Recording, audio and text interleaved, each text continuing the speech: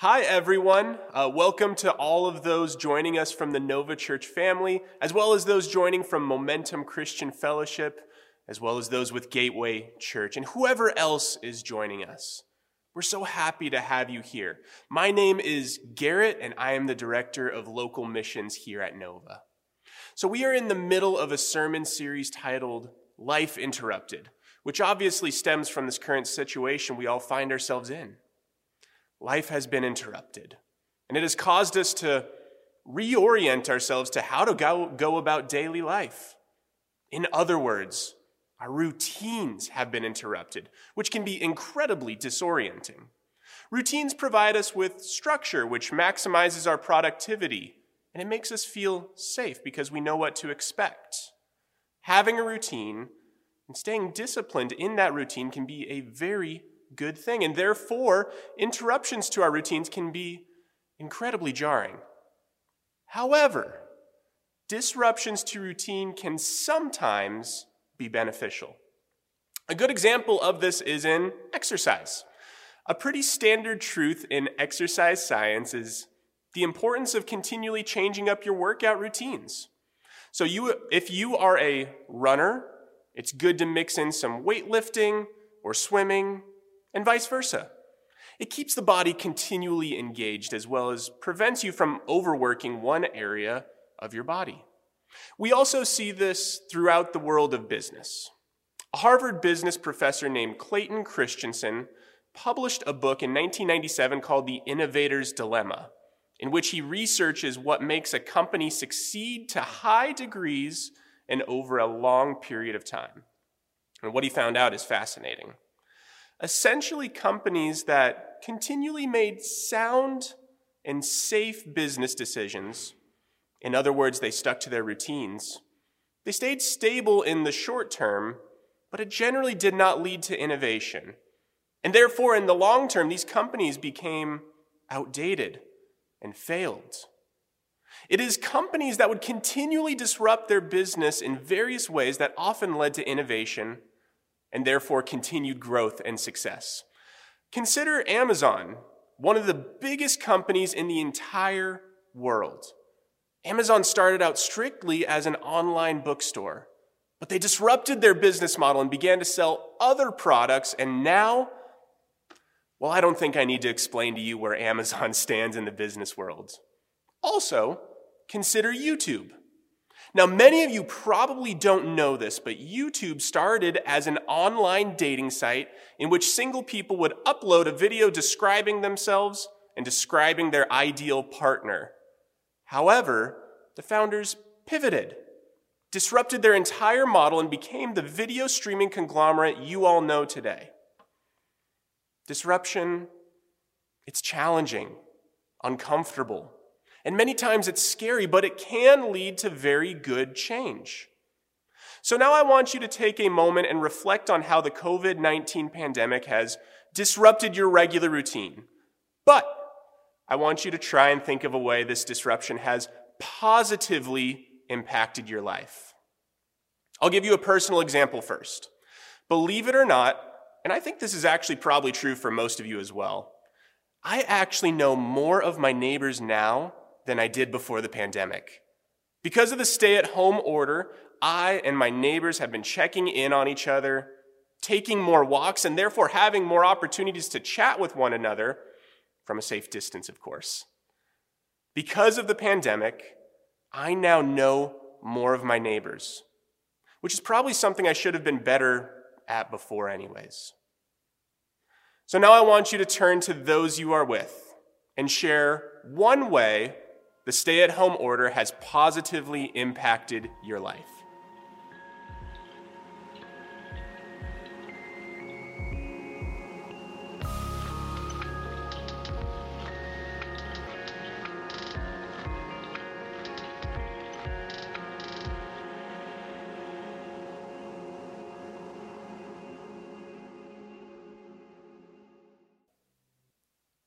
All right.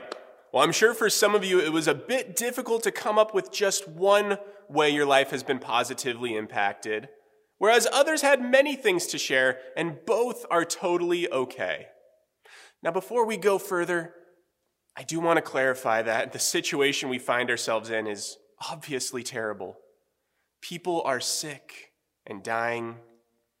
We are not able to gather with our friends or family or as a church. Many people have lost their jobs, among many other terrible things. This pandemic is objectively a bad thing, and it's a disruption. But oftentimes disruptions, even ones as terrible as this one, can be a catalyst for positive changes. So in your household, you may have talked about a variety of topics such as interpersonal relationships. Maybe you have a newfound sense of gratitude for things you took for granted.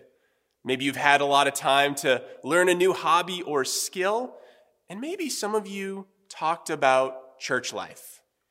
And that last one is where I want to focus our time today. I think we can all agree that before the pandemic, the church had a pretty standard routine, right? And not just Nova, but the American church in general. So typically, for church life, people would gather on a Sunday morning. You get to see some of your friends, sing a few songs of worship, hear a great sermon, drink some coffee and eat a donut, and then you're out. Maybe your normal church routine also included a midweek small group gathering, youth group, or Bible study, all of which are great things, by the way. And while this routine is a good thing for sure, it's not the totality of what church is, not even close. And perhaps you may already know this, but because we get so locked into this routine, it can sometimes be difficult to remember that there is more to church.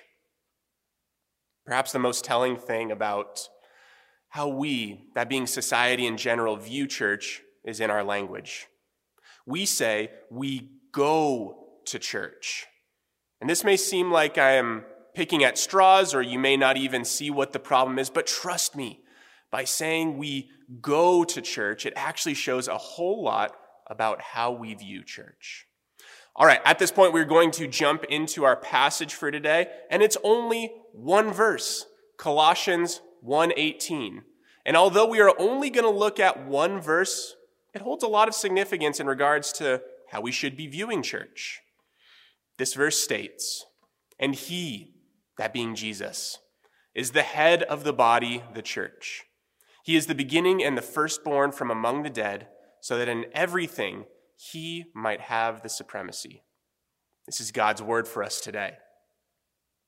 Now, this verse is situated in a larger passage in Colossians that primarily focuses on the supremacy of Jesus over everything in the world.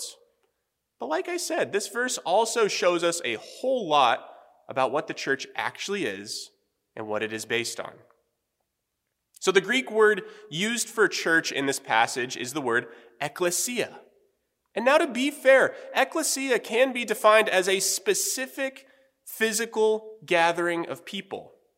For example, Acts 19:39 states, "If there is anything further you want to bring up, it must be settled in a legal assembly," ekklesia. Paul also refers to specific churches in specific cities, like the church at Ephesus or the church at Rome. So it can mean a physical gathering of people, but ekklesia is one of those words that can have a few different meanings. And the vast majority of the time when the term ekklesia is used throughout the New Testament, it refers to the church, but it does not refer to a physical gathering of people, a specific physical gathering of people. Let's take a look at a variety of scriptures to show you what I mean. For example, Acts 8:3 states, "But Paul began to destroy the ekklesia. Going from house to house, he dragged off both men and women and put them in prison." Acts 12:5 says, "So Peter was kept in prison, but the ekklesia was earnestly praying to God for him." Galatians 1:13, "For you have heard of my previous way of life in Judaism, how I intensely persecuted the ekklesia of God and tried to destroy it." And Ephesians 3:21, "To him be glory in the ekklesia and in Christ Jesus throughout all generations, forever and ever. Amen. Are you seeing a difference? In none of these verses is the church referred to as a specific gathering or a specific place. It's more general. In fact, our main verse in Colossians 1:18 may just give us the biggest clue as to what the church actually is. It states, "And he is the head of the body, the church." The church is the body. The body of what? What Paul is referring to here is the body of all believers. And throughout a different passage of Scripture, 1 Corinthians 12, Paul talks at length about the body of believers. And here are a few verses from that chapter in 1 Corinthians that explain this point further. "Just as a body, though one has many parts, but all its many parts form one body, so it is with Christ. Now you are the body of Christ, and each one of you is a part of it." That's verses 12 and 27 from 1 Corinthians 12. At its core, the church is not a specific place or a specific gathering or a specific congregation. The church is people. It's the believers themselves. Therefore, it doesn't really make sense to say, "I go to church." If you are a follower and imitator of Christ, you are the church, or rather, you are a part of the church. Worship services and specific church congregations are a part of church life for sure, an important part, but they are not what the church is in its totality, not even close. You know, we as a staff at Nova have heard it all right now. We've heard things like, and these are all absolutely real things we have heard, by the way, church has been canceled.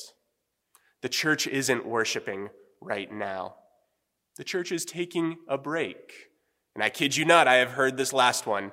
The devil is winning right now. Now, if the church is a specific place or a specific gathering, these statements would have some truth to them. But the church is not. And therefore, none of these things are true. So instead of saying we go to church, we should be saying we are the church.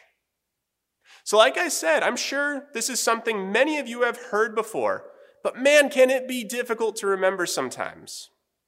Perhaps if someone were to ask you, what is the church? I am sure many of you know that this is the correct answer.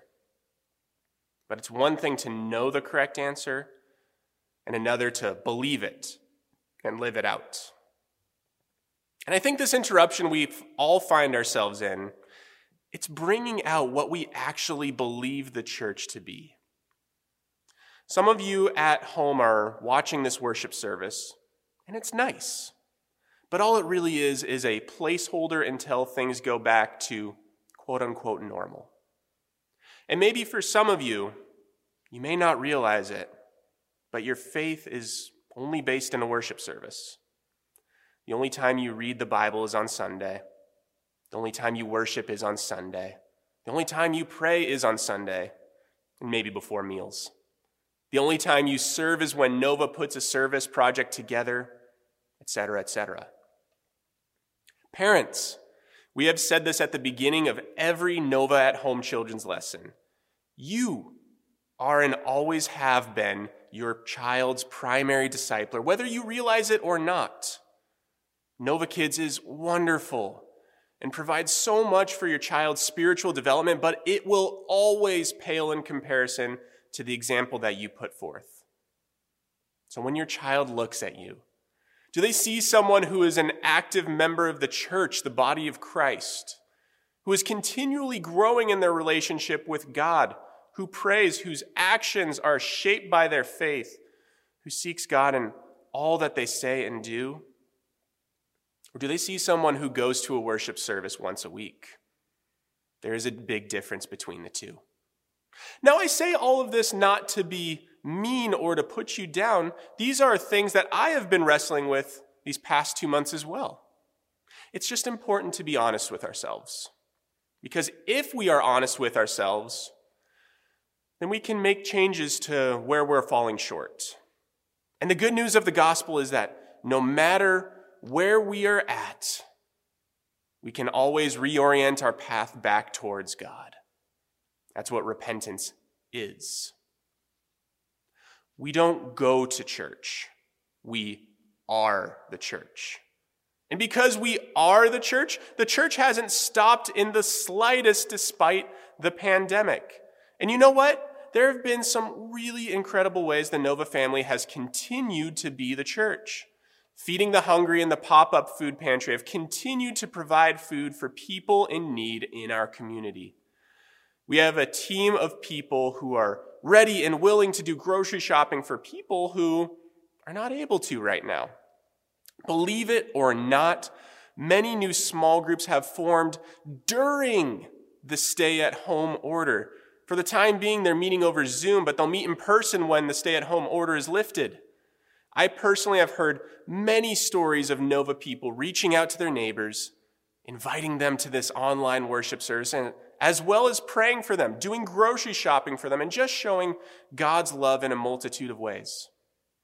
Last week, I was even told about a family whose 2 children made the concerted decision for the first time to be Christ followers after working through the Nova Kids at Home lesson as a family.